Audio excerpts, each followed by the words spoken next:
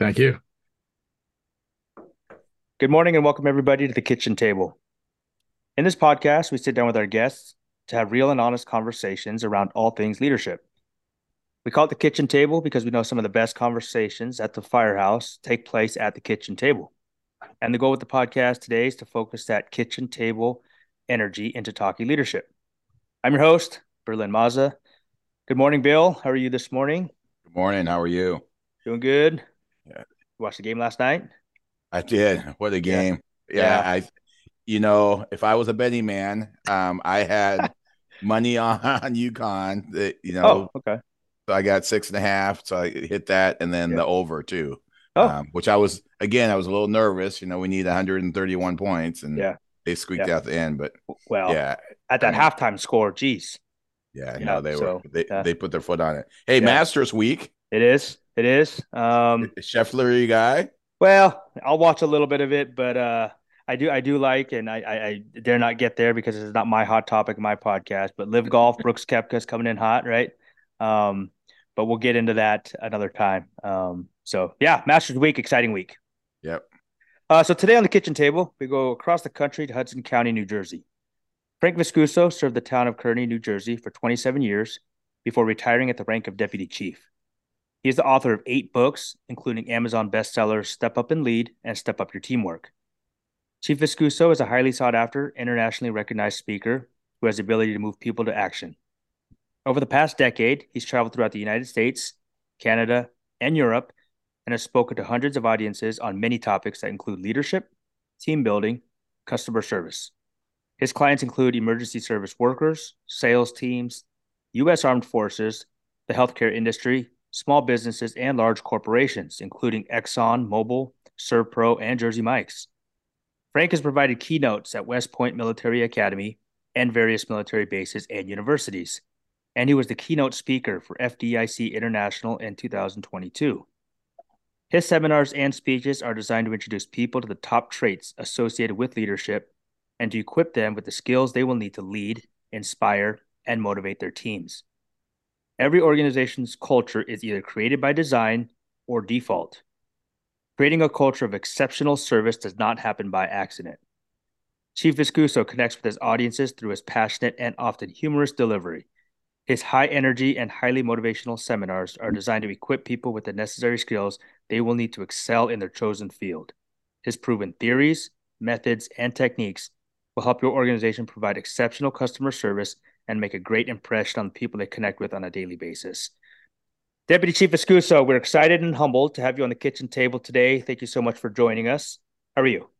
I'm doing great. Thank you so much. Yeah, if I knew you were going to do an intro, I just recently came back from a talk and we had about 300 firefighters in a room, and they said, "Do you have a bio that you want us to read?" I said, "No, but I'm going to write down exactly what I want you to say."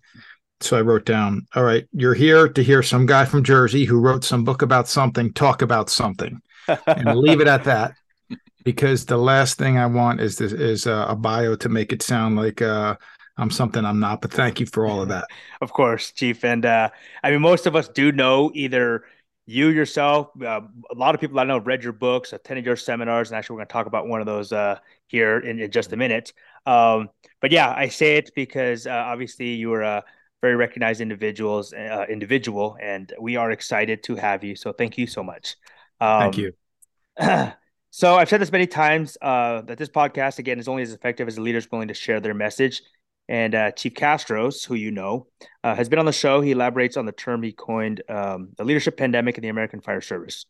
And so the purpose of this podcast that Chief Mack and I started a year or so ago is to offer another means to bridge that gap in that leadership pandemic and by offering another way to connect with people. So thank you again for being here. And before we do get started, would you mind sharing a little bit about Frank Viscuso, career, family, hobbies, anything Yeah, before we get started? I appreciate that. Before we even get into that, let me speak a little bit about Chief Castros because you mentioned him. This is what's beautiful about the fire service is you'll meet the greatest people in the world in this industry. Here is a guy who I had met at FDIC. I took his class. I connected with him. I said, man, I like this guy. I like what he's about. He's a person of strong faith. He's a person that believes in helping other people. He puts out tremendous material that has helped so many people. And here I am, probably 10 years after I met him, and I would say he is a true brother. Not the brother. I mean, I'm not, people throw around this word brotherhood like they throw, game balls at a little league game. Every kid gets a ball, but this is a true World Series home run game ball type of brother for me. He's a guy that I love dearly. So anytime I hear his name, I just got to tell people that's one genuine dude out there. So I'm glad you had him on the show. Thank you. Regarding myself, born and raised in Kearny, New Jersey. Father was a firefighter. Brother was a firefighter. We had both kind of rose to the rank of deputy chief.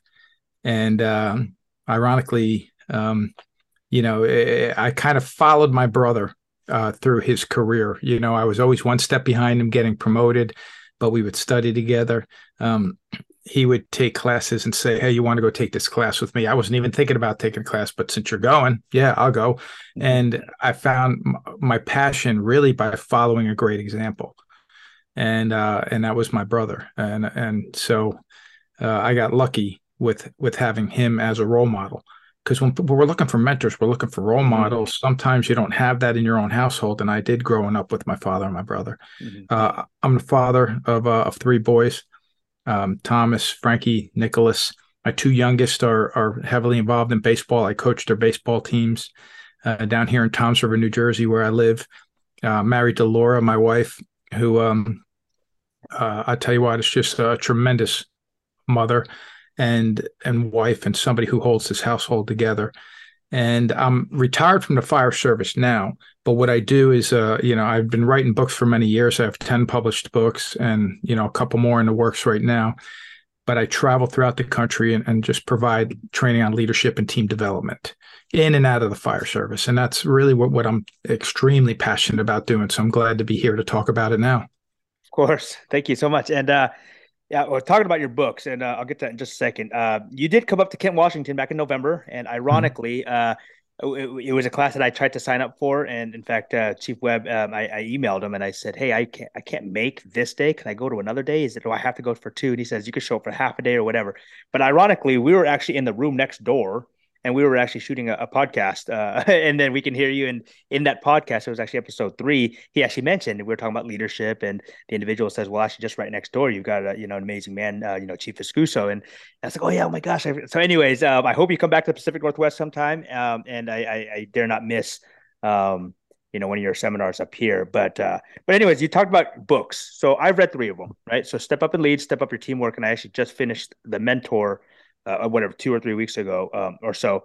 I will say what I do enjoy most about your books is you make it easy for the reader. You have those subheadings, you spend a minute or two talking about X, and then you move on to the next. And it makes it so tangible for a reader. And it's not just, super long. So anyways, that resonates with me. Not to say it resonates with everybody else, but for starters, what got you into wanting to author books?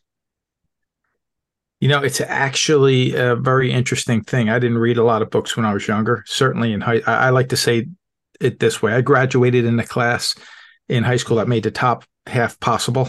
I wasn't a guy who read a lot of books, but it was, and I hesitate to bring this up because I don't want people to think I'm using this for something, but this is the truth. It was when 9/11 happened, I could see the towers from in front of my firehouse. I'm in New Jersey. I'm across the river, but I could see my whole life growing up there. In my backyard, I could see the Twin Towers. Wow. And, we had about, I can't remember, 32 or 36 of us had went over there on the days that followed to see if there's anything we could do to help out. And what happened to me, I like to say that there's life-altering moments that happen in your life, like for parents, when your first child was born, it's a life-altering moment. And for me, being over there was kind of, in a completely different way, a life-altering moment. And here's why. I had spent a lot of my life being a guy that was an overthinker. I still am. I'm an overthinker. And when you're an overthinker, you'll wake up at 3 o'clock in the morning and you'll be stressed out. You'll deal with anxiety. You'll have actually, you'll have fearful. You'll be fearful about, and you don't even know why. But what's happening in my head? And a lot of what had occurred with me when I was younger is I didn't have a tremendous amount of belief in myself. And so if I wanted to accomplish something, sometimes other people's opinions were stronger than my own belief in myself. Matter of fact, not sometimes, almost all the time when I was growing up. And so I was kind of crippled by this limiting belief that I had any worth. When 9/11 happened, after seeing how quick life can change and alter and be taken away, a lot of that started to shift in me. And I started to say, why am I living this way? And I made the decision, I'm going to go after to try to create the life I want now. I want to be a deputy chief one day. And for some reason, I don't know why, I said, I want to write a book. I don't know why, because I never once even thought about it before that. But I bought a tape recorder. The idea was this: I'm going to write a book, tell true stories about New Jersey firefighters. I bought a tape recorder. I went out, I interviewed the first firefighter. I said, this story is amazing. I went to talk to him about a specific incident, but he had just come back from a fatality where a young boy, a teenage boy, had been killed. And when he walked in and he told me about the incident, he says, I just need a minute before I talk to you. He walked in the other room. He was gone for a good half hour. He came back and then he said, I guess when stuff like this happens, that's what makes what happened back in, and he mentioned a year, so much more valuable and important. And I said, well, what happened? And he told me a story that was significantly more important than the one I went there to talk to him about. And I said, that's powerful. I said, that's the story I need to tell.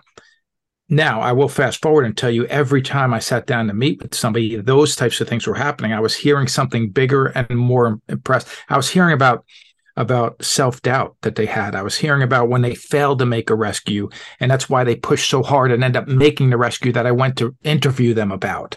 So it wasn't about the rescue. It was about what happened 3 years earlier when they failed, and why they pushed so much harder at this time. And when one guy literally thought, I'm going to die today, and they're going to watch me die from the helicopter as I'm stuck on this balcony shielding this woman from flames, but I don't want her to die alone.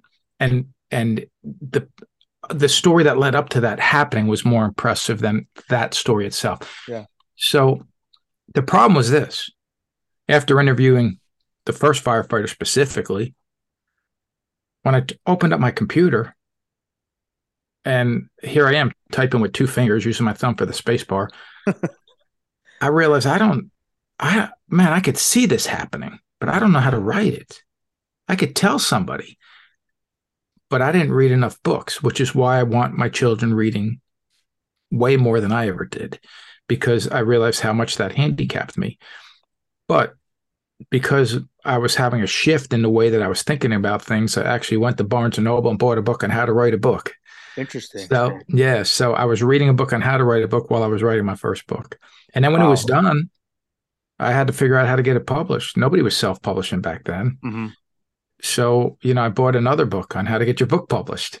Wow. Yeah. And it told me I needed an agent. So how do you get an agent? I don't know. I went and bought a third book called The Literary Marketplace. Gave me a list of agents, and I had to mail a sample chapter to them with a return envelope so I can get the response back. This is before the internet was as developed as it is. So I printed a sample chapter 50 different times, mailed it to 50 different agents, and received 50 rejection letters back. Jeez. So I thought, well, maybe this isn't going to happen, but I came this far. Yeah.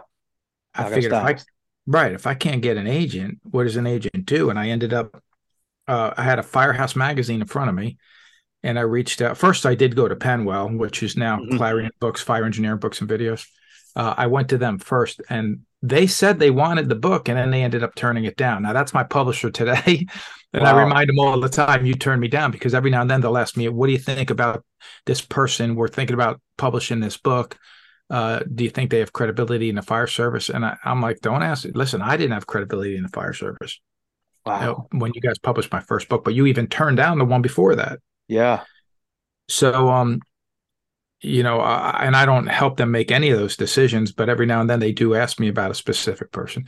But I ended up reaching out to a guy named Harvey Eisner. He was the editor-in-chief of Firehouse Magazine. After a lengthy conversation, he gives me the number of a guy and asks me to give him a call, says he publishes books. Tell him Harvey gave you the number. So I call the guy up and I say, you don't know me. My name's Frank Viscuso. I wrote a book about New Jersey firefighters, but Harvey Eisner gave me your number. And he said you'd be very interested in wanting to publish my book. I made up the last sentence. Why not, right? I love it. I love it. But the short end of this story is that ended up being the guy that published my first book. Wow. And it was that was how my journey has been ever since. My journey has been this. Yeah. Know where you want to go and just keep moving in that direction. Don't let anything stop you. That's it. You want a secret to success? That's it. Right there. I think we can close the episode because I think you've just said it all. Yeah. I mean, our audience today is those that are, I'm not going to say hesitant, but maybe hesitant to take a step in the next step in their career, hesitant to take a formal leadership role, maybe hesitant to promote, maybe newly promoted. But I think you just said it right there. It's here's an individual who's highly successful, and you had just told us that you went out and did something that you never thought you could do. You didn't read, and I'll be a little vulnerable here as well. I wrote this down, and my wife makes fun of me for it. Is I didn't read my first book beginning to end. I think it was 2011. My first book. So you're sitting there telling me, saying you didn't read, but I didn't read any books growing up either. I mean, I read a ton of books now, but it's funny you say that. An individual who we would have thought, was born to be an author, born to be a leader, but you're telling us you bought a book on how to do this. Yeah. Listen, when I wrote my first, I am actually excited to tell you, when I wrote my first book, I didn't know the difference between an adjective and an adverb. I'm excited to tell you that because so many people think they need to have it all figured out. Yeah. You don't have to have it all figured out. You need to know where you want to go. Yeah. That's half the battle of success in life, is firmly committing to what, this is what I want to accomplish. This is the end goal right here. Yeah. And you'll learn this. Everybody learns this. You might have already learned it. The journey's so much better than the destination. When you get to the destination, sometimes it's like, wait, that's it? Yeah. Yeah. Like I thought, how cool would it be, like, knowing my story that I just told you right now, how cool would it be one day if I became an Amazon bestselling author? How cool would that be, right? Mm-hmm. So I thought I had this on my goal, on my dream board, right? My vision board, Amazon bestselling author. And I had it written there for years. It's going to happen one day. It's going to happen one day. Here's the funny part about it. It's been on my board for about 8 years. I had been an Amazon bestselling author the entire time, and I didn't even know it. I didn't even know it. Amazing. Wow. I didn't know. And I didn't know until somebody sent me a thing for, see, I didn't know there's different. I'm thinking Amazon like a top 10 book on Amazon. Mm-hmm. I didn't realize that there's several different categories that the books are in. And in the firefighting category, my books, I probably have 5 on the list right now out of the top 100. And they've been there the whole time. And Step Up and Lead in particular, had been number 1 for years. Yeah. And if it's not like every day, number 1, literally you can check every hour and it will be different. Yeah. But it's been on the best-selling list now for 10 years.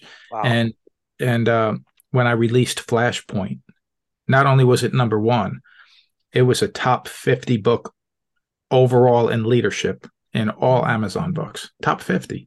And I'm thinking, yeah, like I'm there, and it doesn't change anything is my point. The point is it doesn't change anything. It's what you become on the process of getting there. Yep. Along the way is where you grow. So I want to touch on that because I love that point. I often talk about, a career is like the road to Hana. I mean, using something, from Maui, the road to Hana is like 52 miles long. There's like 60 bridges and 600 turns. And people will always tell you, it's not about the town of Hana. It's not about the destination. It's about the journey to get there. And so I love that whole thing, that I think that the fire service career is a lot like that.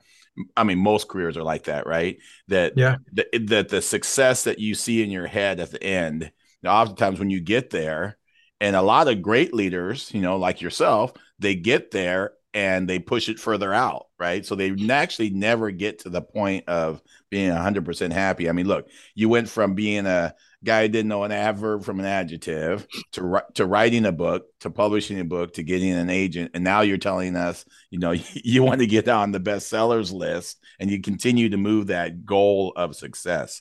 So I love that. And I like the fact that one of the things I think in the fire service is a lot of our leaders haven't taken the time to kind of memorialize the fire service and leadership. And so you're leaving behind, these great tools, and I've read several of them. I'm excited to read Flashpoint here. But you're leaving behind these tools that young leaders can grab and use. And so I like that part too. So thank you. Yeah, and it's like what you were just talking about. When you reach a destination, what do? You've heard the term "raise the bar" before. Yeah, raise the bar. Yeah, you have to look at it like, well, there's really not a finish line when we're talking about leadership, goal setting, achieving things, team building. There's not a finish line. There's celebration points along the finish line. Hey, let's pull over. Let's enjoy this moment. But what's next? And that doesn't have to be something that's stressful. It's actually a beautiful part of the whole journey. It's what's next. Like, today, before this call with you, I was on the call with a guy that I had done several projects with, and we just came up with an idea for our next project, and we're both super excited about it. And we're texting back and forth about it. What's next? And again, it's about just, I think, what do people want? I mean, to step away from leadership for a second, what do people want? I think one of the things most of us want is we want to know that we mattered, right? Like here, I existed. When we're gone, man. But I existed. I lived. And when I lived, did I do anything? Because it's all going to end at some point. So what's your goal when you're here? And I think that I spent a lot of time trying to figure this out, being an overthinker, being that guy that was always kind of stuck in my own brain of, I used to say things like, I just want to be happy. Like, who's like, yeah, but what does that mean? What does it mean to be happy? And here's one thing that I found out about myself. And I think this is true with most people. What makes people happy is progress. Progress makes people happy. Think about this for a moment. I mean, really think about this. If you don't have a goal, you're stagnant. You're going to get in a rut. You'll find yourself, like my friend likes to say, pigs don't know pigs stink. You're going to be rolling around in the mud like a pig, living like a pig. And I don't mean that in a, nasty way. I'm just saying as an example, if you're sitting with negative people complaining all the time, you become a negative people that complains all the time. If you sit with people that do unethical things and you spend 5 years around people that are unethical, you will become unethical and you won't even realize it, but you're just doing the same kind of things that people around you are doing. Yep. Yeah, you become right. So you don't have any goals. But when you have goals, and you start taking steps towards them, even before you achieve them, you feel good about it. Absolutely. Relationship, right? Yep. Relationship, personal, professional. Yep. And progress makes people happy. Yeah. So that's one of the key things I talk to people when they're building teams about. And this was just a question I had with somebody that reached out to me yesterday and said, I'm trying to get this team motivated, but nobody is. And I said, well, what are your goals? If you haven't set any expectations and you haven't had conversations with people that not just help you set expectations, but get focused on, well, here's where we want to go. And let me get some input from you. How do you think, what's the best action steps we can take to help us move towards the goal? Well, just that alone is going to get people more enthusiastic because, hey, they're asking me for input. I'm part of the team. I exist. They acknowledge me. All right, this is good.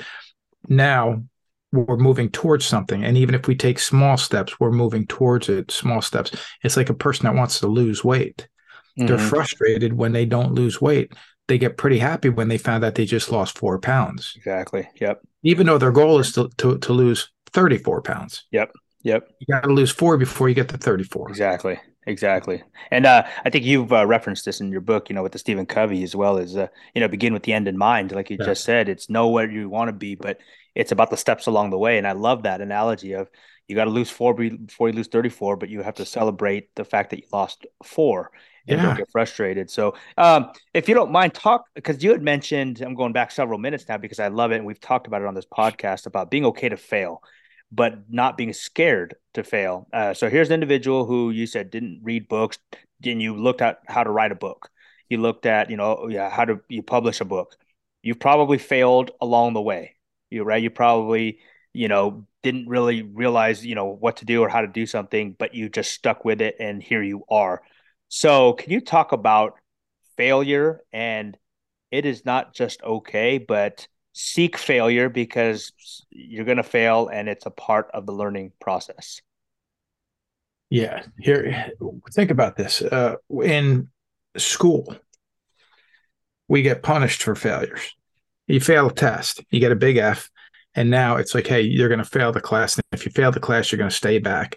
And all these things happen where we're conditioned to think failure is final.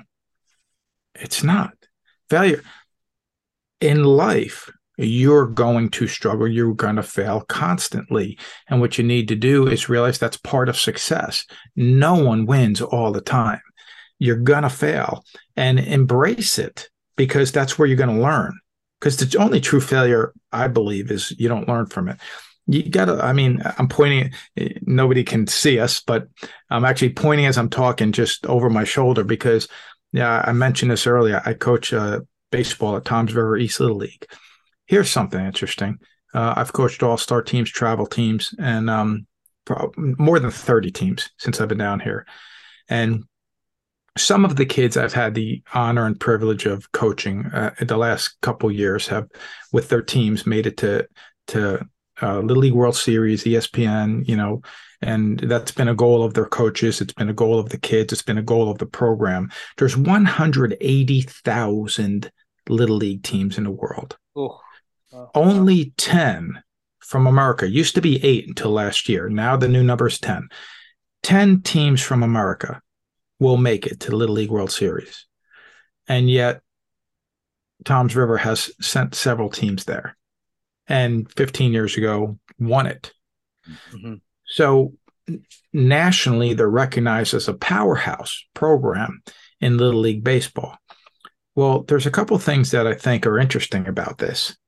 One of them is it's almost expected to either win the district or compete to a level where you have a great chance of getting back there.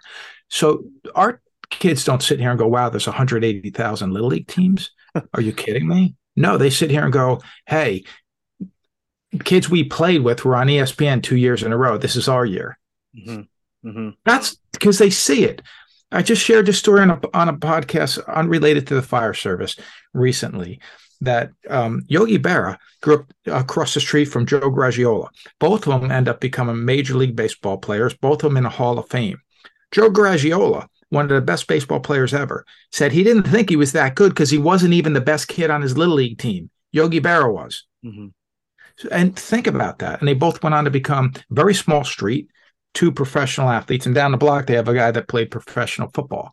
So when this type of stuff happens, I'm walking yesterday, my son's playing a game. I walk past the game. Who's coaching third base on another team? Todd Frazier, more than 12 years, Major League Baseball player. Here he is, a Major League Baseball player is coaching third base for his son's baseball team.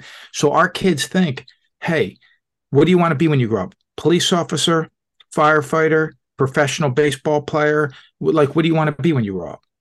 Because anything is possible because they see it around them. We have professional, Frankie Edgar, UFC fighter, walking around our neighborhood and our ball fields all the time because his kids play baseball. So people see this, and when you see it around you, you start to think, hey, that's possible. Yep, absolutely. It's not out of reach. Mm-hmm.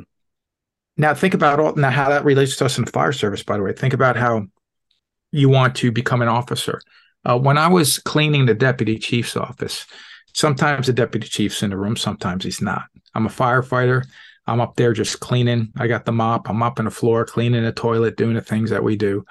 And there were times he wasn't in the room.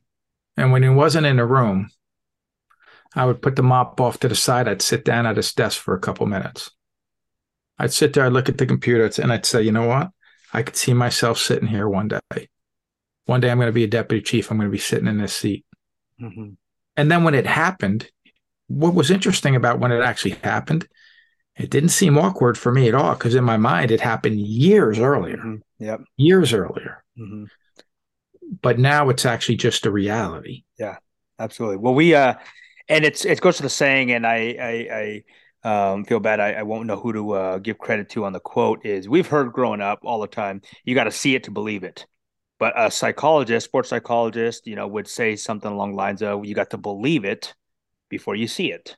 And I think that's kind of where you're going. Is like you mentioned earlier, you could see things around you and it's possible, but internally, you have to believe that it's actually possible before you actually get yourself in that seat. So I think kind of what you're saying is it's got to be a little bit of both. And many times it's like, here I am, and it's oh, here I am. It's everything in life, to your point, everything is created by design or default, but it's created by design. It's created twice, and once is in your mind. And I try to prove this point to my kids when about 3 years ago, my son is now 12 years old. When he was about, I guess he was 9 when this happened. He came home and he said, "Daddy, I wrote a book." And he knows his daddy writes books, right? He says, "Daddy, I wrote a book in school today." And I'm thinking, you wrote a book in one day? You're way better than me. But I thought, oh, yeah, what's your book about? He says, "Banana and avocado." And he shows me this little book that he wrote with stick figure drawings. Ooh. And a cute little book, cute little story. I would like to say there were holes in the plot, but it was still cute for a 9-year-old. But after reading it to me, and then me reading it and saying, "Hey, this is really good. I like what you did here." He says to me, "Do you think it could be a real book one day?" I said, "Yes, it can." What happened was, as every day that he would go to school, I was illustrating a different scene for the book. And so now, just through Shutterfly, just a self-published little thing, I had surprised him by publishing his story with my artwork. And one day it was, I don't remember if it was, quite honestly, if it was his, I think we wanted to do it for his birthday, but we kind of broke down and did it earlier.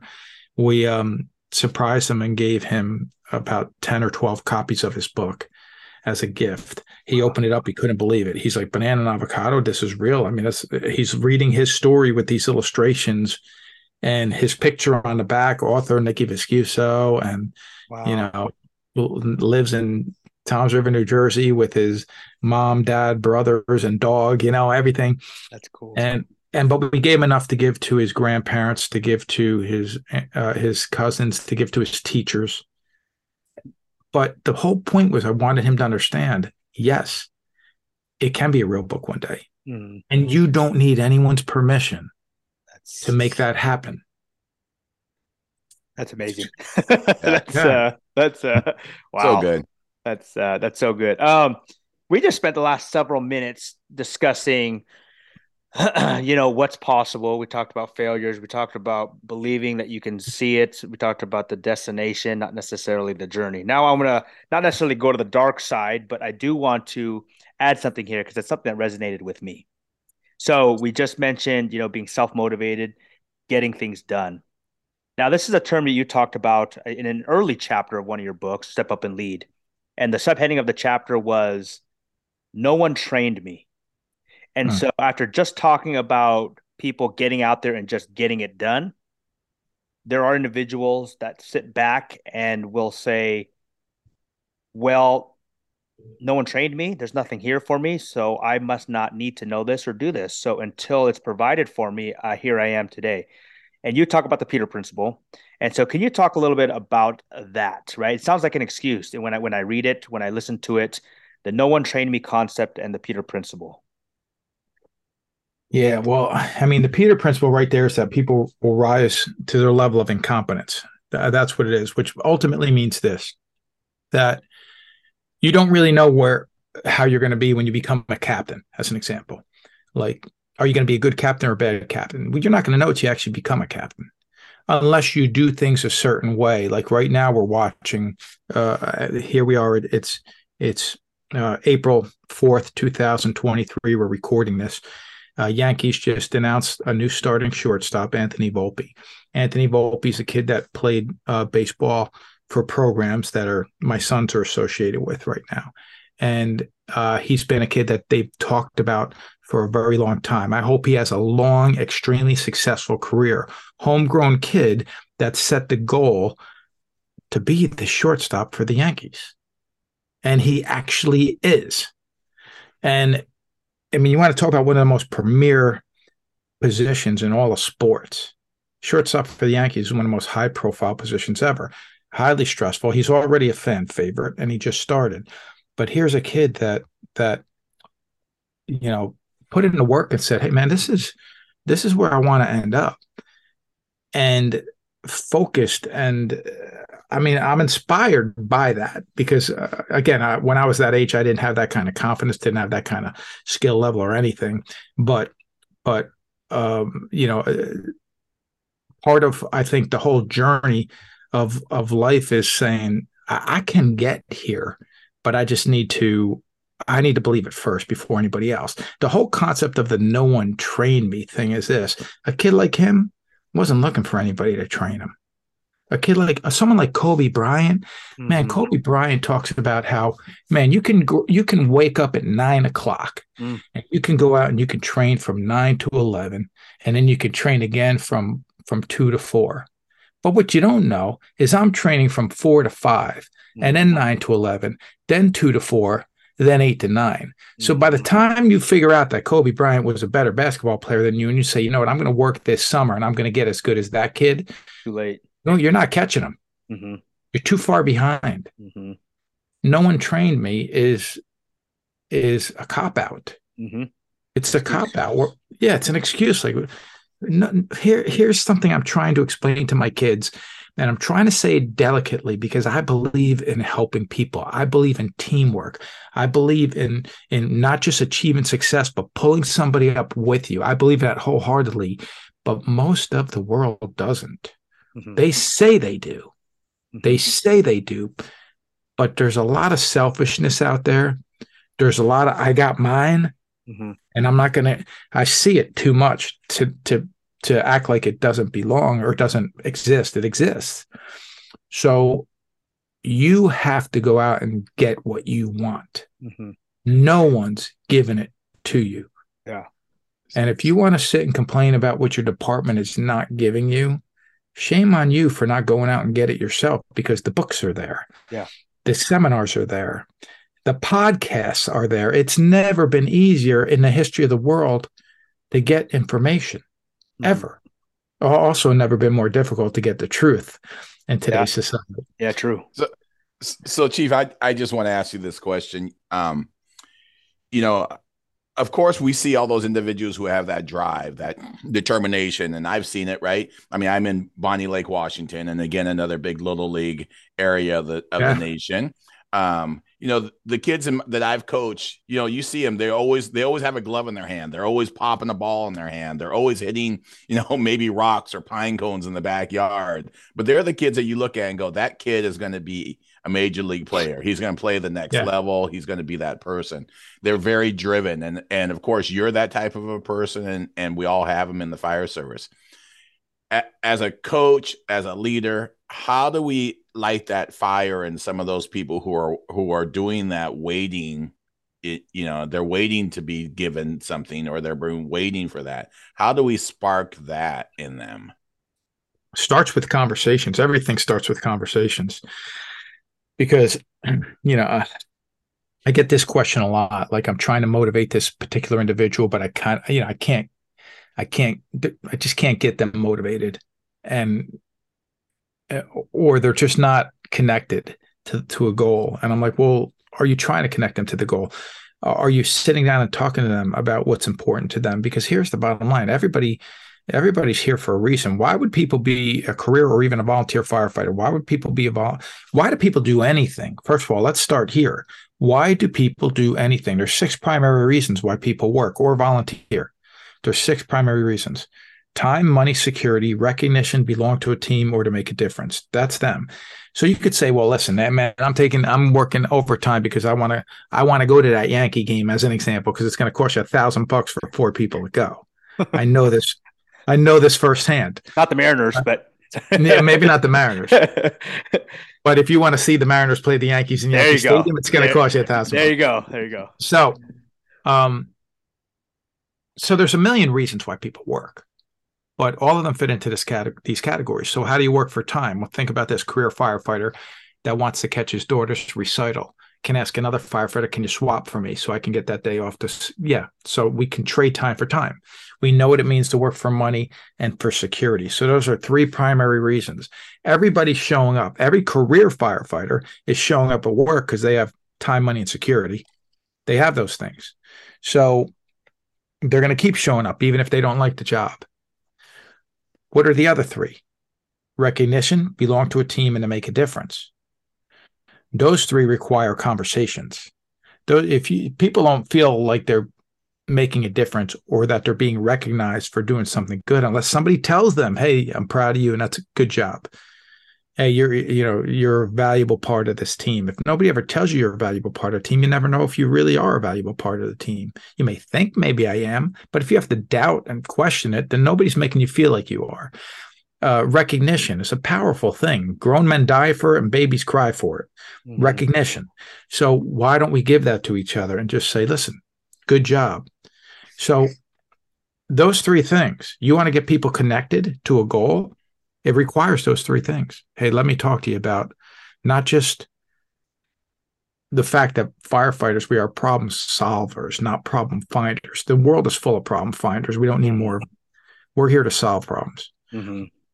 Let's clarify that first, but now let's just talk about you. I mean, if the 3 of us were working together, and let's just say, hypothetically, let's just say, I was the officer, and both of you, let's say both of you were just frustrated. We didn't settle a contract. Another uniform policy is coming down. They don't care if you know your job. They care about what you're wearing and about all this stuff. And many of the stuff we complain about are stuff we're really even concerned about, but we just get focused on it. Why? Because we have a lot of downtime. Downtime without direction equals drama. So let's talk about it. I'm going to have conversations with you guys and say, man, what made you want to be a firefighter in the first place? Let's get reconnected with that. And let's talk about the importance. If one of you has a wife and 2 kids and we live 45 minutes away from where you work, around California, some of the places I go and teach, they live 2 hours away from where they work because it's so expensive to live in Menlo Park or that area. So they'll commute 2 hours. So if there's a tragedy, a fire in your household while you're at work, there's nothing that you can do about it. You're 2 hours away, like I was 1 hour away. Would you want firefighters with your attitude showing up first due? And I'll have those conversations with people. Mm-hmm. Wow. Like, I know, man, maybe you're not in a good place right now. We have these employees assistance program. We have resources that can help you. We'll have those conversations too. But at the end of the day, this job is as important as any other job. You don't have to be on all the time. Mm-hmm. But you got to be on when the bells ring. You have to be on when the call comes in. Yeah. And that's something that I learned big time in my life. There are days I had a bad day, but you can't have a bad call. Yeah. Here, mentally. Yep. Yeah, you got to be connected to what the goal is. Yeah. And see, that's another thing. I want you to think about this. See, firefighters, you give a firefighter 15 minutes to accomplish a task, they'll get it done in 10. You give a firefighter 6 months to accomplish the same task, it gets done in the last 10 minutes. Mm-hmm. Mm-hmm. Because we didn't set a time frame.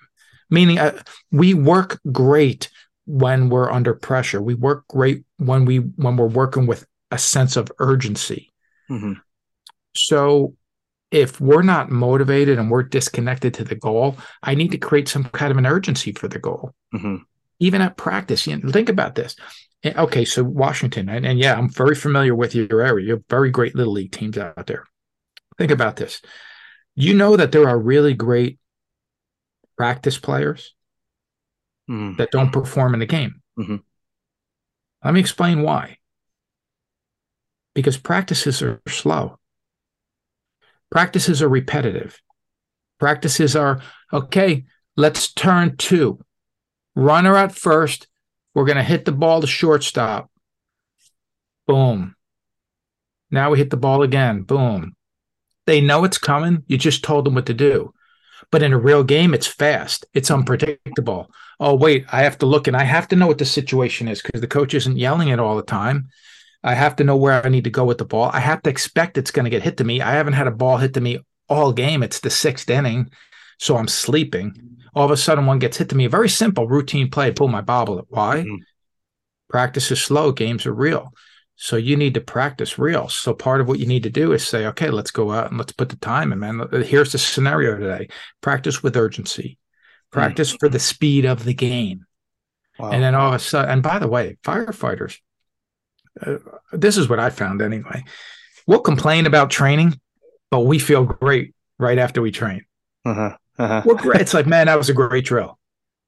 We'll complain about it because it's like, we got to go do this today. Yeah. You know, it happened.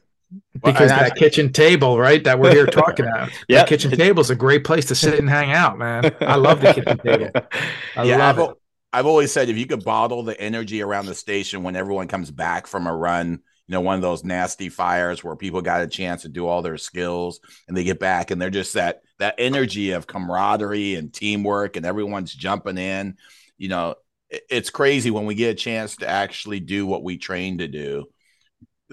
It's so exciting for us. I wish we could bottle that energy. So I love it. Yeah. One of the things you said though is communicating and sitting down and talking. Berlin and I often talk about this on this podcast about the whole idea of communication for a lot of people, though, is uncomfortable, right? It's really uncomfortable to sit down with someone, talk to them about, hey, I need you to perform better. I need us to be better as a team or whatever that conversation may be. So talk to us about being uncomfortable a little bit, Chief. I know you have an opinion, and I know that Chief Viscuso was not be Chief Viscuso if he did not have uncomfortable conversations and been uncomfortable himself. The word itself says it all. It's going to be uncomfortable. Leadership is all about becoming uncomfortable. If you're comfortable in your role as a leader, you're probably not going to reach your potential as a leader because you have to be willing to get uncomfortable. You have to be willing to risk an idea that might be laughed at. You might be, and you have to be willing to risk and to propose the concept of an idea that's going to fail. That's going to cause maybe a little bit of ridicule or make people question, does this guy or girl know what they're even doing? You have to be willing to look foolish sometimes because leaders often do early on. Like they think this is going to work and then all of a sudden it works and everybody goes, oh, of course it was going to work. Because now they know better. The first time anybody does just about anything, I'm sure somebody looked at them. And, the other day we were actually just not too far from Hoboken, and I regret not doing this, but the very first game of baseball ever was played in Hoboken. We just came from Yankee Stadium. We went into Little Italy to grab something to eat, and my wife's like, you want to go to Hoboken instead? I should have, because I could have said, this is where the very first game of baseball ever played. Imagine what that looked like. Wow. Yeah. Like this, like right here, the very first game of baseball probably looked like, what are these idiots doing? Yeah. Like, honestly, what are they hitting that, and why are they running in that direction? And now it's America's pastime. So you have to risk. But see, now there's in the fire service, on a fire scene, fire ground, we inherit risk. Naturally, we inherit it. We can't create more risk there by doing foolish things. The risk has to come earlier. Mm-hmm. When we talk to people about, hey, we're not training enough. So here's how we're going to go about doing it from this point forward. We're going to put in 3 hours a day into training, and here's what we're going to train on, and here's why. And people might be like, well, this doesn't make any sense. What doesn't make sense about it? We're here for 24 hours. We're going to put some time into it. We need to get better at X, Y, and Z. There's a way to go about doing that and a way not to go about doing that. And if we just tell and send a memo down saying, everybody watch the rig at 8 o'clock in the morning. And all the apparatus, the entire fleet has to get washed at 8 o'clock in the morning. People are like, what's this about? Mm-hmm. Well, that person that's sending that memo down might want to say why. This is why we're doing it. And by the way, something like that usually happens because somebody's not washing the rig.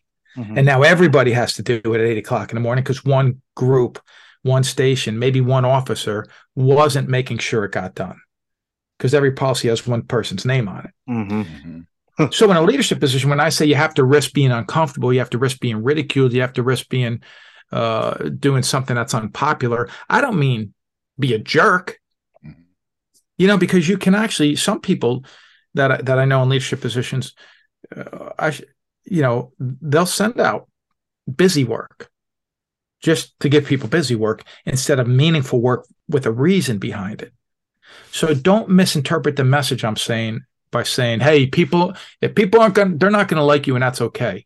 If your whole department doesn't like you, think about it this way. There's going to be a party when you retire. Don't you want to be invited to it? Yeah. Wow. You know, it's your retirement party. Don't you want to be invited to it? So don't misinterpret the message to say, yes, I'm going to make people dislike me in a leadership position, but that's what has to happen. Some people are going to dislike you. You need to know that's going to happen. Mm-hmm. But that don't just do things because I'm going to be stubborn. Have conversations with people. Humble yourself to know that you might not always be right in the idea of what you want to accomplish. Maybe the end goal is the right end goal, but it's okay to sit down with your team and say, all right, here's the deal. Here's where we want to go. Who's got an idea how we can get there? Not only is it all right, I highly encourage it. Lee Cockrell, the former vice president of Walt Disney World Resorts, on page 5 of Creating Magic, wrote this. What really drives the magic at Disney is the extraordinary service. How does Disney maintain that high quality of service? Each of the 59,000 cast members is trained to treat each and every guest with the utmost care and respect, and they do this consistently because they are treated exactly the same way by Disney leadership, with the utmost care and respect. What Lee Cockrell says in that one paragraph is, if we want people to provide a great experience for all the people that come to Disney, we need to make this a place where people want to work. And how do we do that? By saying, hey, here's the standard that we're going to reach. This is the standard. But since you're the people that have to make it happen, how do you think we can make this standard happen? What ideas can you bring to the table? Because we want your input. You're the one doing the work. You know who else did this? Michael Abrashoff. If you read the book, It's Your Ship. He took what's the worst ship in the Navy by naval standards, turned it into arguably the best ship in the Navy. How? He knew all the areas they needed to get good in that they weren't good in, and he would ask the people that needed to perform in those areas, what do you need from me? And then he would get what they need so they can implement, because they're the ones doing the work. So it wasn't all about a dictatorship saying, here, we need to do this, and we're doing it this way, and show up, shut up, and just go get it done. Mm-hmm. No, we need to do this. Here's my ideas, but I want to hear yours. Yeah. And by the way, now when there's a disagreement between you and somebody else, and we're talking about leadership here, when there's this, it's okay at some point to say, you don't have to be rude when you say it, but it's okay to say, look, I'm not asking anymore if you agree with me. I'm just asking if you understand me. Mm-hmm. Because this is what we're doing. Yeah. And here's why we're doing it. And if we're wrong, we'll adapt and we'll adjust, but we have to put a game plan together. You know, when I was going through, and I'm using this just as an example. Love it. We were going through, we play a team, two-time state champion team that every kid in our lineup bunts. They all bunt, and they bunt in weird situations. A runner on second with one out. Man, they just want to get that runner to third. They'll bunt. They'll take the sacrifice. But they always do it a certain way. And so we came up, and specifically, I mean, I'm researching all these different ways to do bunt coverage. And I said, this is the best way to do it for this particular team. So we go to practice, and I'm talking to the kids about, in this situation right here, here's how we're going to do bunt coverage. And I had one of the coaches disagree with me. No, that's not the right way to do it. I said, well, the right way to do it works on a 60-90 field. We're playing on a 46-60 field. It's a smaller field. If we do it that way, the coverage isn't going to be the same. He goes, but we're not teaching them the right way. I said, no, we're not teaching them the right way when they get to the bigger field, but we're teaching them the right way to beat this team. So this is the way we're going to do it. He's like, all right, all right. You know, so like we disagree with each other. And I totally get where he's coming from. Yeah. But at the end of the day, somebody has to make a decision. This happens in the fire service all the time. When we're buying new equipment, when we're writing a new policy, a new SOP, when we are talking about tactics, when we're talking about pack and hose, there's disagreements all the time. And at some point, somebody has to say, well, here's the way we're doing it, not to be disrespectful in their approach to telling people, hey, shut up, this is it. Because I've heard people do it that way before. I'm like, well, that's how you lose people.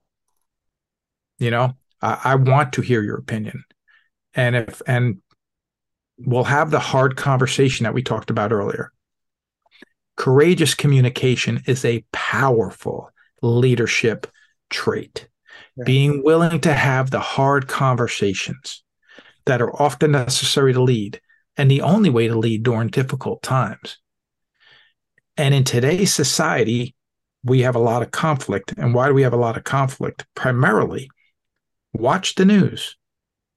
It's not even news anymore. If it's the news, they would be giving you the facts. No, because when they're giving you the news, they're talking to you like this because they want you to get emotionally charged, because they want you to hate or fear the opposing point of view. CNN does it, Fox does it, MSNBC. I don't care if you're Republican, Democrat, Independent. They all do it. They want you to hate and fear the opposing point of view. Their whole narratives are spun that way.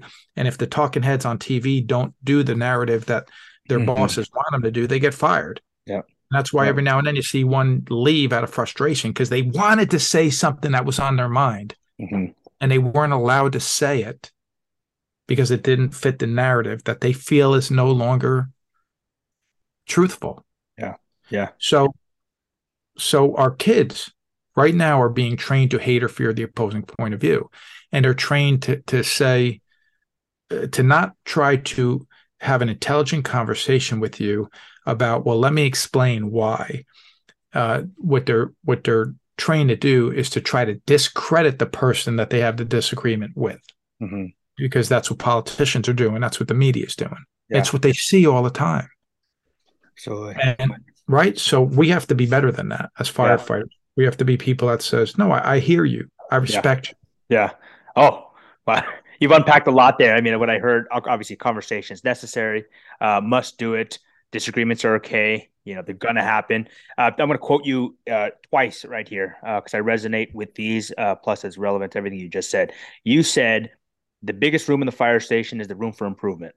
Yeah. It's awesome. And the second one, because I just heard it, the majority of problems relate to poor people skills, not poor fireground skills. So we were just spent 10 minutes talking about conversations and needing to have them. And they, in the fire service, and we've talked about this in the podcast as well, is we train very well with pulling hose, taking hydrants, throwing ladders, throwing packs. We don't spend a lot of time teaching people skills, especially to company officers and emerging leaders. I guess I have a two-part question that's rhetorical, but not rhetorical because I would like an answer to the best that you can. We don't train in those avenues of people skills. Why not? And how do we get there since we know it's necessary? Well, I love that you just brought that up, is, you know, about the biggest room in a fire service is the room for improvement. That's true. When it comes to people skills, you need strategy and tactics to put out fires. You need strategy and tactics to put out people fires too. It's not one size fits all cookie cutter. Here's what we're doing here, so I'm going to deal with it. Everybody's different. People are motivated different ways. I watched a lot of leaderships or people in leadership positions in all different industries. Any chance that I got, I remember one time when I was younger, I was getting my car washed, and a guy runs a very successful car wash, little franchise. She's got a few of them.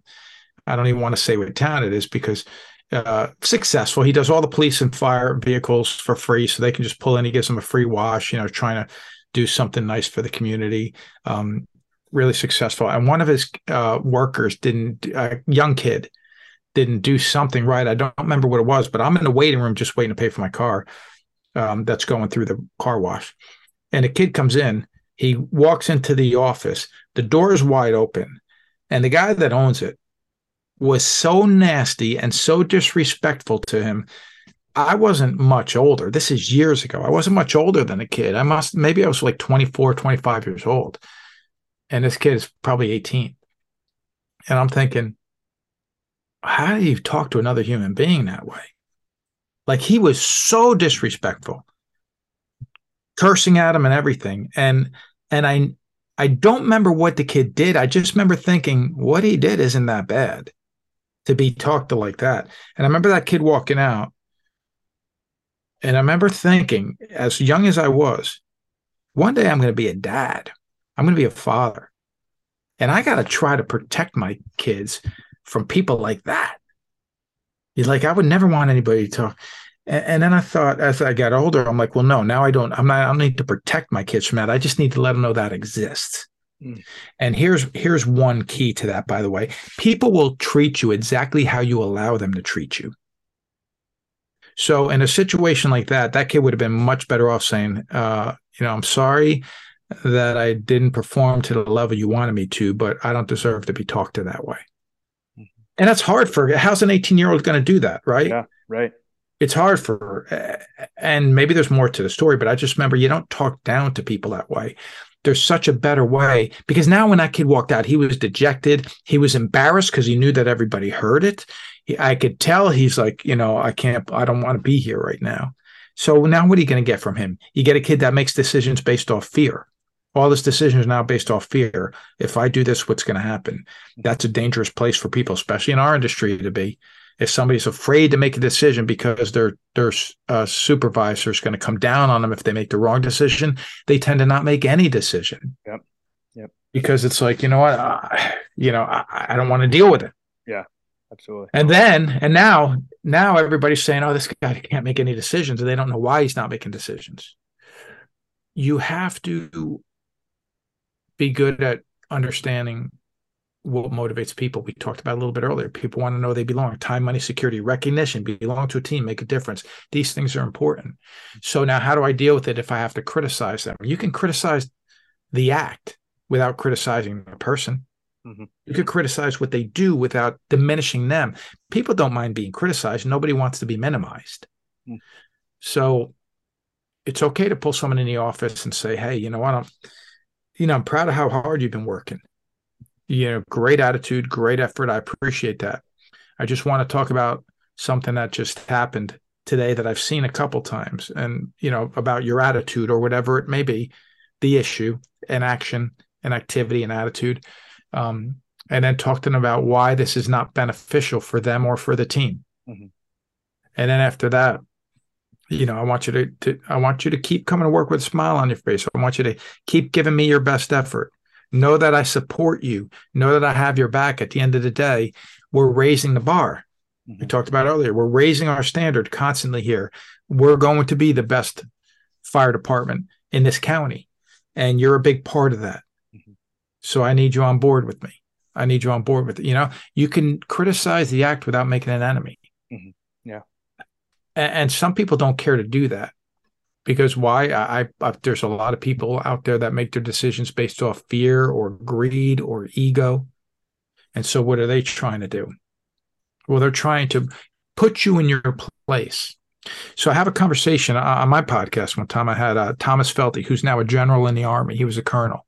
And I like to say him and I were on the battlefield many, many times together, playing youth football, because we played youth football together. And here he is. He's now a general in the Army. And one day I asked him, I said, hey, do you ever, in the Army, he was in charge of our infantry when he was a colonel at Fort Benning, Georgia.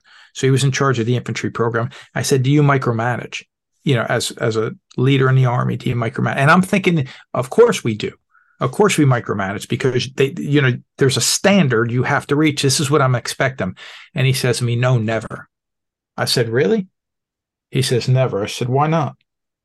He said, do you know what I do? I said, yeah, you're in charge of our infantry. He says, but do you know what I do? So I'm thinking, clearly I don't. I said, no.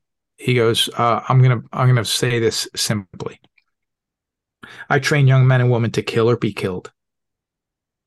So how effective would I be at training them for life or death decision making if I have to make every decision for them? I don't micromanage the process. He says, Frank, when's the last time you put out a fire? I said, we had a great stop a couple of weeks ago. He says, but when's the last time you put out a fire? I said, I'm thinking he doesn't now understand my terminology. I said, well, we knocked one down a couple of weeks ago pretty quickly. Could have been way worse. He goes, but where were you? I said, I was at the command post. He goes, exactly. You didn't put the fire out.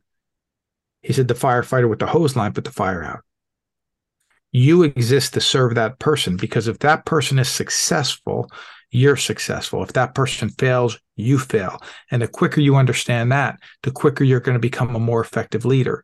You exist to serve them. This doesn't mean that you let them run wild and do whatever they want to do. No, you hold them accountable. And I like to say it this way: give people the time, the training, the tools, the equipment, the guidance, the support, and the environment to succeed in, but hold them accountable and to a high standard.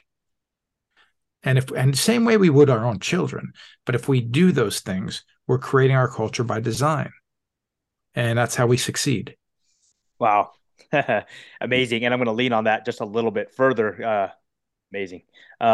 You just mentioned, we talked about conversations. We talked about being uncomfortable. We talked about people skills.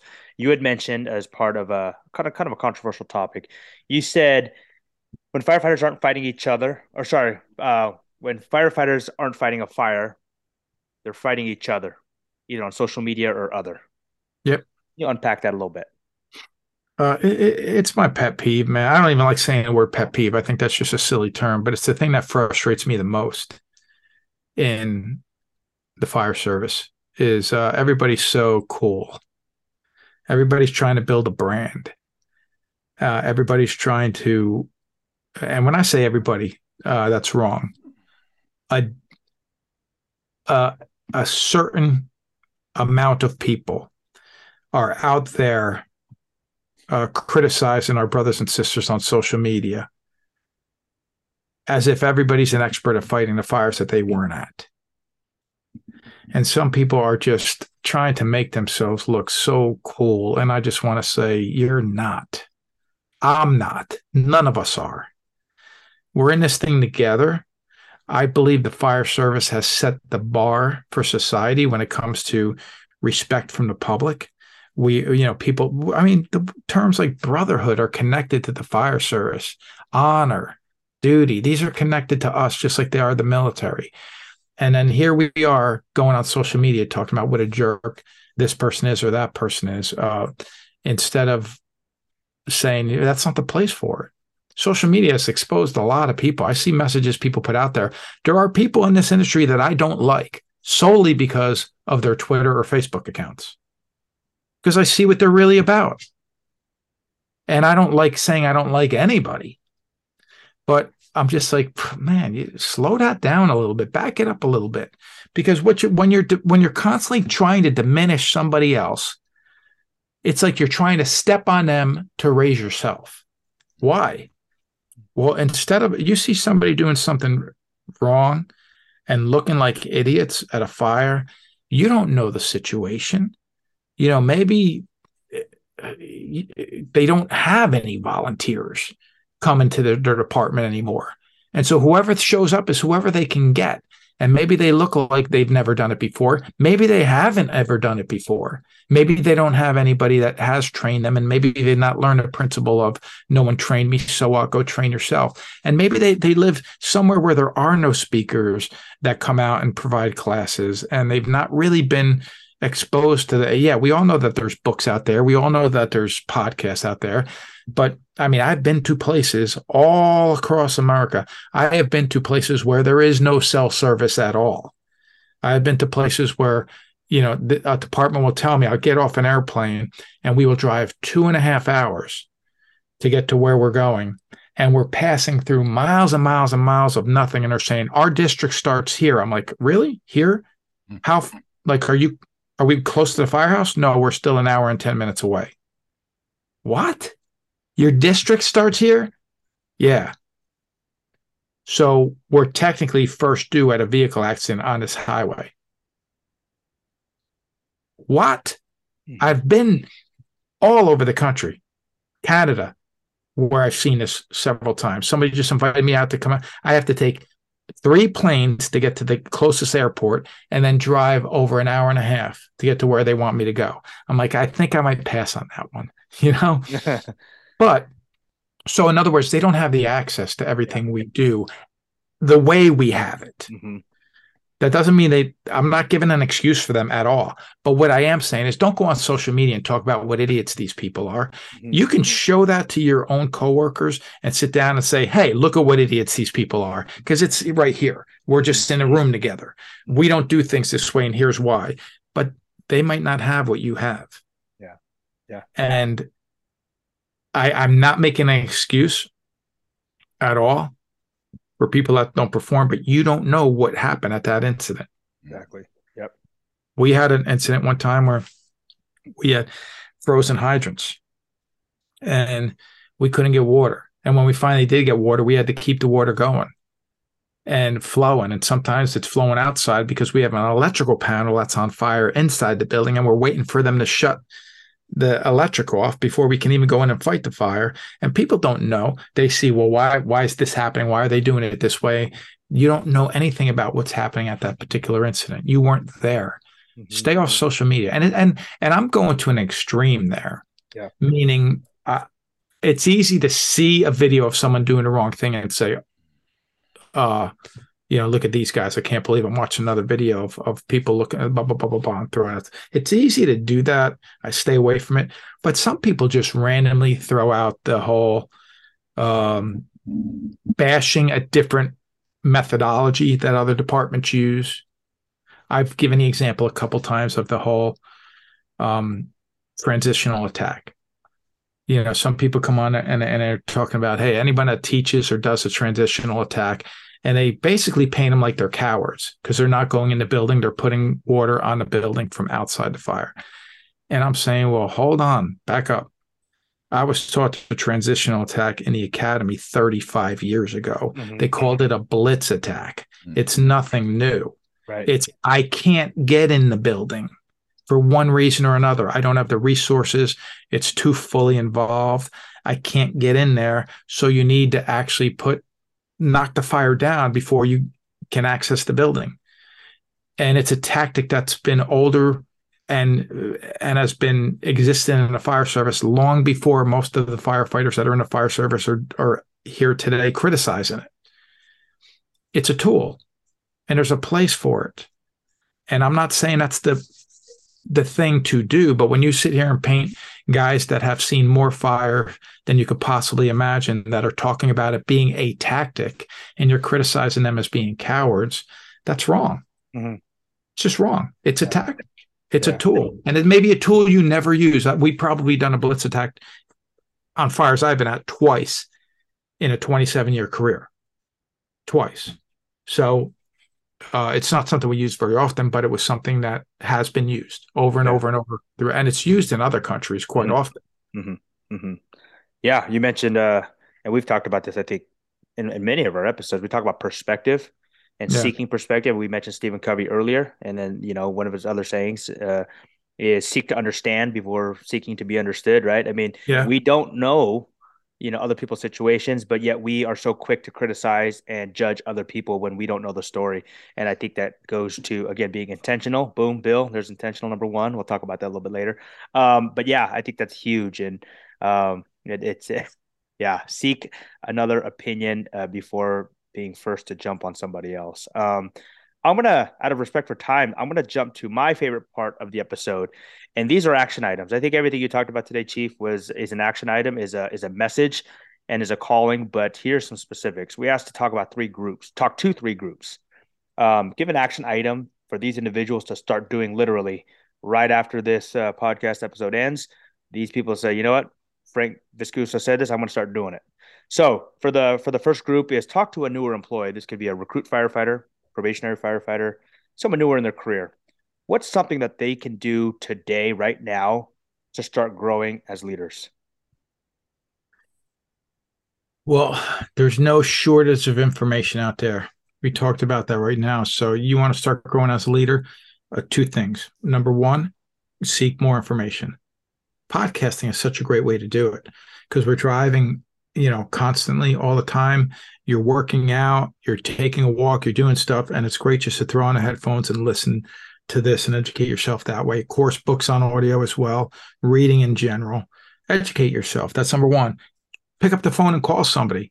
Um, Connect with somebody in the fire service that is where you want to be, and pick their brain and talk to them about how did you do this but when we're talking about leadership and action steps, I was one time asked if I had any type of exercises at my classes that I can do to help people develop their leadership skill. And I thought, yeah, that'd be a great idea. Let me bring some exercises into this. And so, I'm researching good exercises. I came up with a couple things, but I thought, hey, this whole thing about, hey, you're stranded on an island with 3 people, sit down and guess on this list what 6 items you're going to take with you. That stuff doesn't really, it's critical thinking. It's good. You're having a conversation with people. That's the best part of it. But at the end of the day, does it make you a better leader? I don't see how. So I'm like, so what can I, and then I thought, wait a minute, this is so silly. I'm not going to teach you how to be a leader in a class, but I can teach you what to do to be a leader when you leave the class. Mm-hmm. And this is what it is. It's a simple 4-step process. 1, identify a problem. Now they exist everywhere.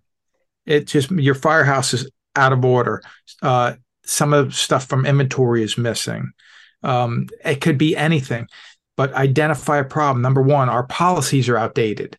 Okay. So we have 2 SOPs that were based on a staffing level and an apparatus we don't even have anymore.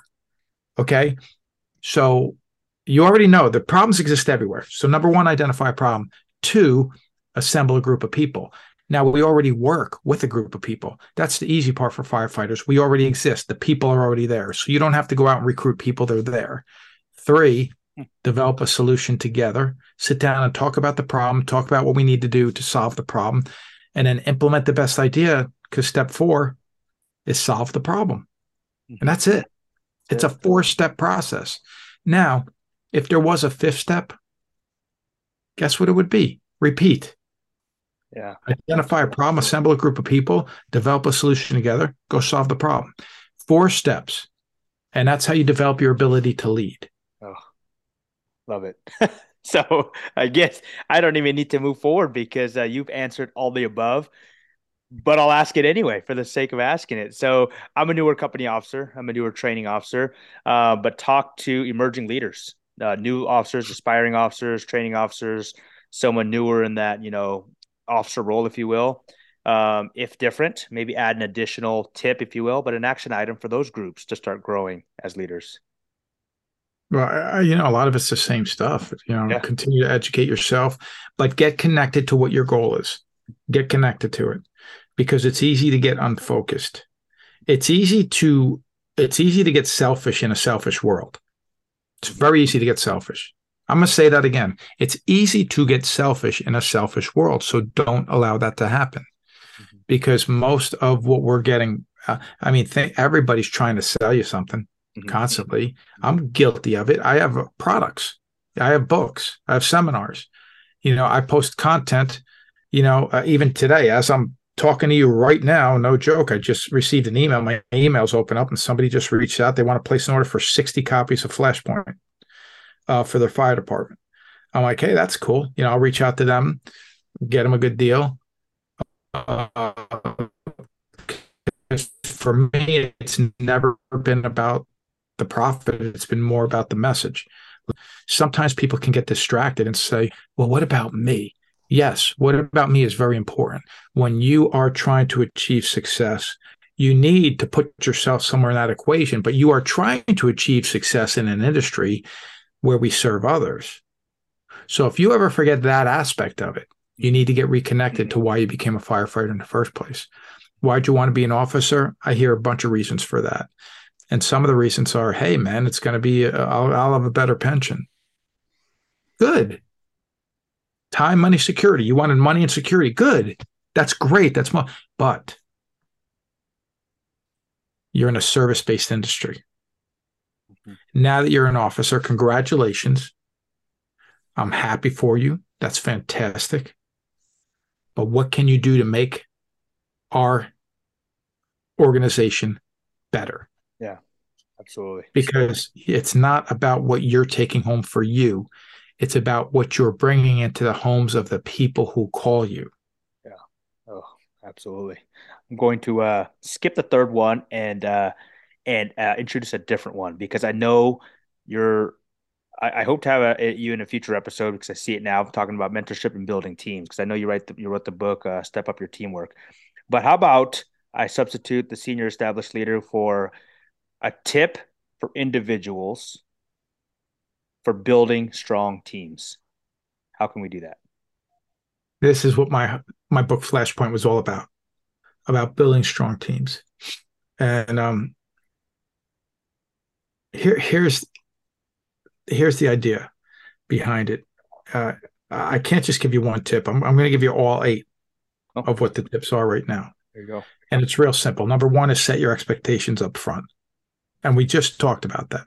If you set your expectations up front, what you did is you now said that here's where we want to end up. And you're having that conversation with people. Number 2, prepare for victory. Now we know where we want to go. Now we have to go out and train and prepare and put the work in to become good at that. So we are capable of performing at the level we talked about we want to perform at. 3 is take action. When it's time to act, you have to act. You can't. So many people just sit and wait for things to be right before they take action. No, take action right now. And we talked about that. You know, there's risk involved, risk proposing an idea that might fail. Absolutely. There's discomfort involved because if you're comfortable, you're not going to reach your potential. But just take action and go. Step 4 is delegate to develop your team. I'm leading a team. I need people in positions where they can contribute and help us accomplish what we want to accomplish. Firefighters, some organizations, you can work in the same station for 15 years with the same 4 firefighters. Most organizations, that's not going to happen. You may have one person that's there for 15 years, but the officer is going to change once or twice during that time frame. The new firefighter is going to change once or twice during that time frame. And maybe it's 1 or 2 stay the same in a 15-year time frame, maybe only 1, maybe all 4 are different. We're constantly moving. So it's like, hey, somebody new comes on board, and guess what? We need to teach you how to do X, Y, and Z so we can accomplish the tasks that we need to accomplish. So it's constantly delegating to develop your team members to do the job at hand. Step 5 would be have the guts to persist because you are going to encounter adversity. You're going to get yourself in a position where, hey, this is harder than I thought. That's right. Focus on why you're here again. Because when you focus on the prize, it's easy to get over the struggle.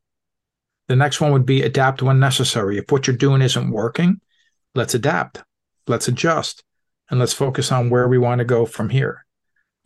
The 7th step is serve all and serve well. And that means serve your community, and it should be community first. Serve your organization, serve the people that work under your command.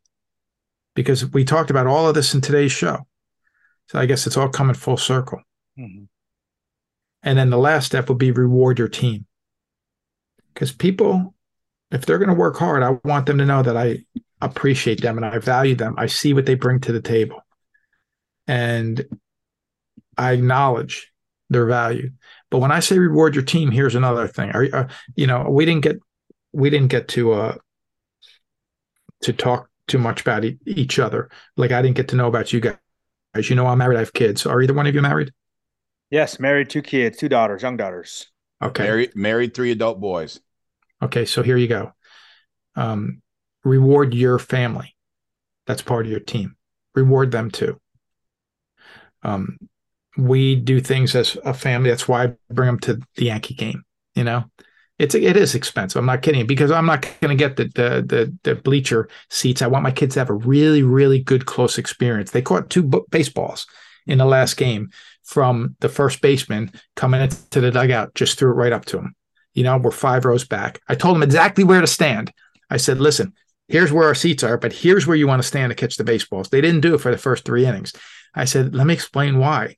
They're not going to throw a baseball into the middle of the stands because they risk hitting someone. They're going to throw it right to the edge. So stand over that edge, stand right at that rail, put your glove out, and put both your gloves out together. They see 2 gloves. They know there's a chance one of you are going to catch it. Do it. I'm not kidding you. The very next inning, they caught the ball. The inning after that, they caught the ball. And I got some guy yelling, oh, these kids, they already got a ball. And I said, you want a ball? They're good at it. They'll get one for your son, too. I said, get one for this kid, too. Oh, that's awesome. Yeah, I'm not even joking with you, Yeah, but I want them to have these experiences. And so I reward them because they sacrifice. When Dad writes a book, they sacrifice. When Dad goes to the firehouse and takes that overtime and can't make the game, Dad doesn't want to miss the game, but Dad wants the overtime to provide you with a better life, to be able to put you through college, but let me reward you and let's go out and I'll take you to the movies. We'll do this, we'll do that. Spend time rewarding the people around you on your team at work and on your team at home. Oh, I love that. I mean, talking about it, sometimes we just need to be reminded, right? You said reward the family. I was over the weekend. We did an episode last week, and it's the weekend, right? Weekend's supposed to be about relaxation and kicking back. I'm sitting there doing the edits and publishing the podcast. My wife said, "What are you doing?" And you could take the day off, and it's that reminder of that's my team. Reward them because of the support they give you. So thank you for that. I mean, I resonate with all this stuff today. Thank you so much, Chief. No, you're welcome. Yeah. Leadership challenge. I lie in this episode a lot because every time I go to the next piece, I say this is my favorite piece. So I apologize to the listeners because I've lied like 6 times. So here's another lie. This is my favorite part of the episode, the leadership challenge. So Chief, we end the episode with the leadership challenge. We mentioned earlier the success of this podcast. It goes to the guest speakers that are willing to share a philosophy, a message, and a story, which you've done for us today. Is there somebody out there that you'd like to officially call out or challenge? Someone that you feel would deliver a great message and would be willing to share their leadership philosophy here on the kitchen table? Oh, there's a ton of people. You already had Castros on there. He would have been my first. I'm going to talk about several people that I could mention. I could go down a list from Mike Dugan to Jim Silvernail to PJ Norwood, Duffy, Ray McCormick, Kurt Isaacson, maybe some of these guys you had on there. These are all great guys. 2 guys in particular, I would say definitely call them together or individually, Dan Shaw and Doug Mitchell. Fantastic. All of these guys are absolutely fantastic leaders. Of course, you got Rick Lasky, you got John Salka, Jason Hovelman, from also out, and him and Jim Silvernail are out in the St. Louis area. Both of them are fantastic. And the day that I went to Yogi Berra's house where he grew up with, Jim Silvernail was the one that took me there.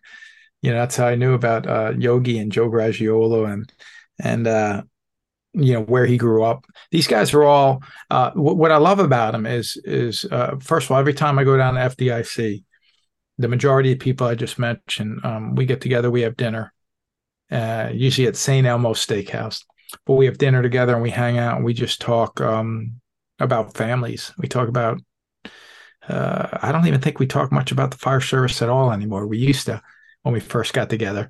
And now it's like, how's your family? What's your daughter doing? How's, she like in college and all that kind of stuff. But there's some of the most genuine people I've ever met that have some of the most unbelievable passion for the fire service and no ego attached to the majority of these individuals. Sometimes on the surface, sometimes you'll be like, oh man, this guy, there's an ego attached. When you get to know them, no, it's a drive. It's a passion. And some of them get, so take Kurt Isaacson for an example, one of the most passionate people I've ever met, to a point where when he talks, you get sucked in to, even if you disagree with something he's saying, you're like, man, how can I not buy into this? This guy's like, he's just like, he's the type of guy that some people, and I like to think that this is my way. If you played on my team, I'd want to be the guy that put my arm around you and say, hey, I believe in you and let's go. And here's the direction we're going in. And we're going to go there together. And I think Kurt Isaacson's the kind of guy that'll put his hand on your back and then push you because he knows what you're capable of. And he's going to push you right into the fire. so you can get the job done. And it'll be a whole different way of getting you there, but we'll both get you there. Oh, it's amazing. Wow. Well, thank you, Chief. And you talk a lot faster than I can write. If you don't mind, I'll send you an email and maybe gather a few of these contact information. No, listen. Yeah, no, these guys are great. But I just recently I was texting earlier with two friends. Paul Combs. Oh, I know Paul. Yep. Mm-hmm. Paul Combs, definitely bring Paul on. Paul Combs, yeah. He's another brother, true brother. And just yesterday, actually, I was texting with Doug Mitchell. And Doug Mitchell he works just outside of Yankee Stadium, as a matter of fact, at the fire station just down the block from there. So you reach out to these two guys, tell them I could send you their numbers if you don't have them, but everybody that I just mentioned is easily accessible on social media. And the one thing I'm going to regret as soon as I get off this call is not naming about 10 other names that are already popping into my head. And I feel like if I start, it's going to be Pandora's box. Well, I'll tell you what, Chief, because it's never the end. If you don't mind, I can and still will bother you through email and gather as a contact here or there for anyone you would be willing to share. We'll reach out to all. Like, I'm not a betting man anymore. We joke about this on this podcast, Bill and I.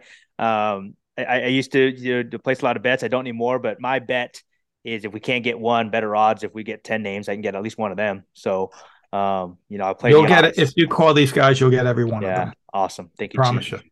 Thank you. We could go on for hours talking leadership with you, Chief, and I would love to, but I do want to be respectful of your time, of course. My question is, what's next for Deputy Chief Frank Viscuso? How do we find you? Are you planning to come up to the Pacific Northwest soon again? I hope. What's your next book? What's next for Chief Viscuso? It's exactly everything you just said.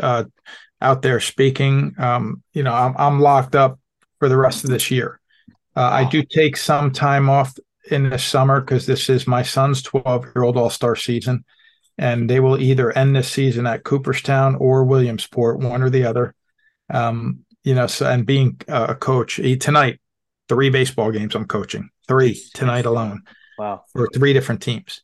Wow. Actually, no, forgive me. I'm coaching 2, but my sons are between them are playing on 3. My schedule is it's not something that I really determine myself. It's when the requests come in. If there's an organization out by you that says, hey, we'd like to bring him in to speak to our officers, and they reach out to me, 100% of the time they'll hear back from me within 24 hours or less, sometimes within 2 hours. And we'll see if we can make it happen. And as far as books go, I'm working on, I just came out with Flashpoint, which is the 8 steps we just talked about to building a successful team. But Flashpoint was a very interesting book because I'd been following these 8 principles for years. And I thought, do I want to write this as a leadership book or as a novel, a story? And if you read the introduction to the book, I talk about where I kind of basically conceived the idea to write the book. And so now I think I'm going to, now that it's written as a leadership book in a traditional style, like Step Up and Lead and the other leadership books you may have read, I'm now going to take that story and make it, I have fictional characters to bring you through the journey of how this could be applied. And I'm excited about it because it's more creative writing. It's something that I enjoy doing. You said you read The Mentor. Thank you for that. It's written with the same style as The Mentor. And for people that don't know, The Mentor was not related to the fire service. The Mentor is a really a business related book. It's related to a young man, and that story, by the way, was a lot of that was my story. My father, who's still with us, unlike the father of the character in the book.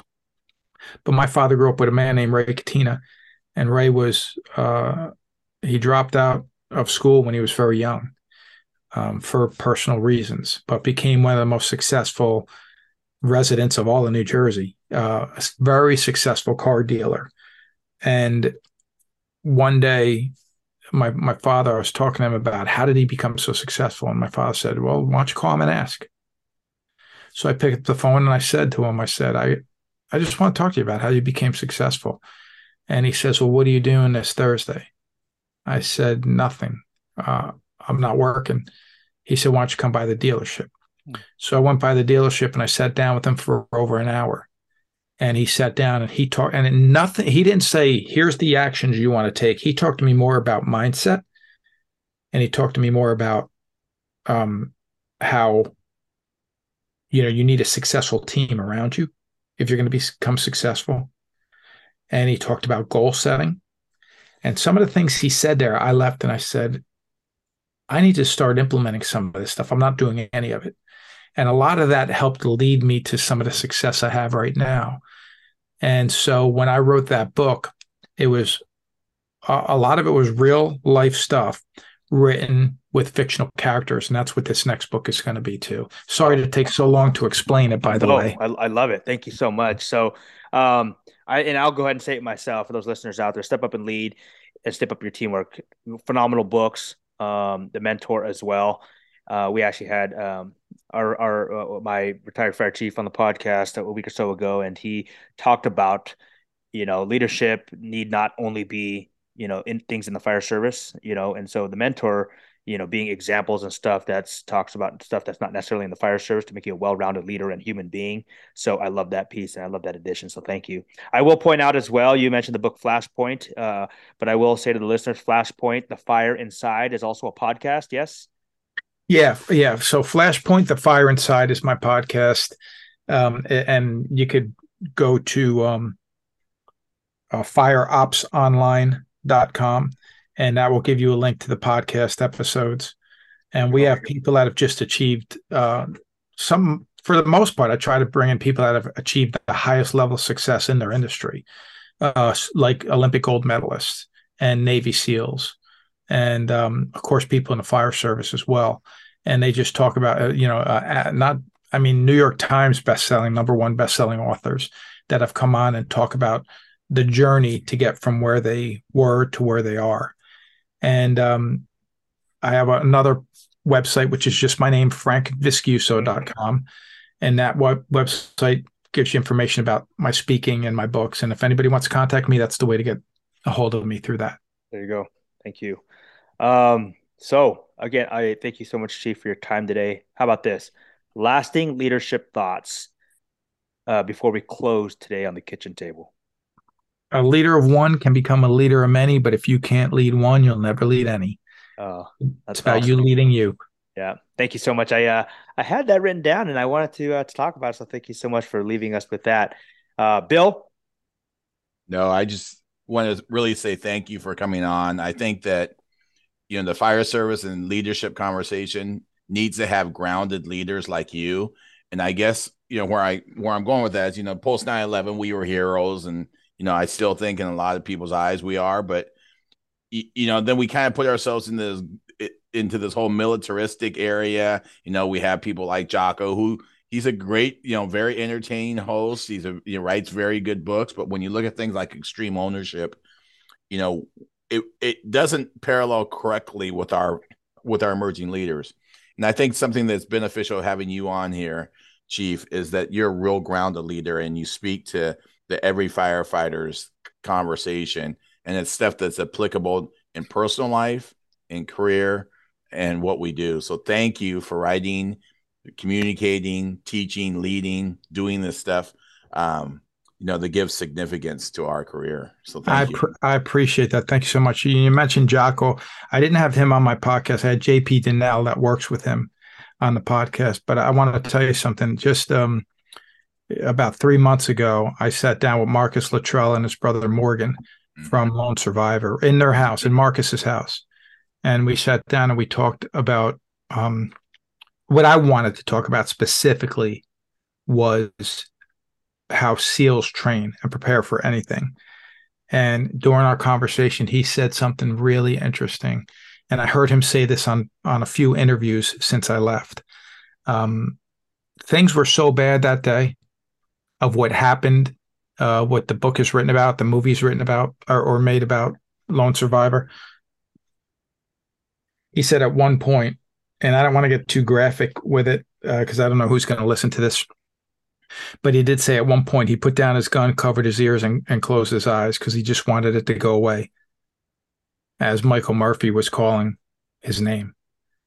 because he was being killed.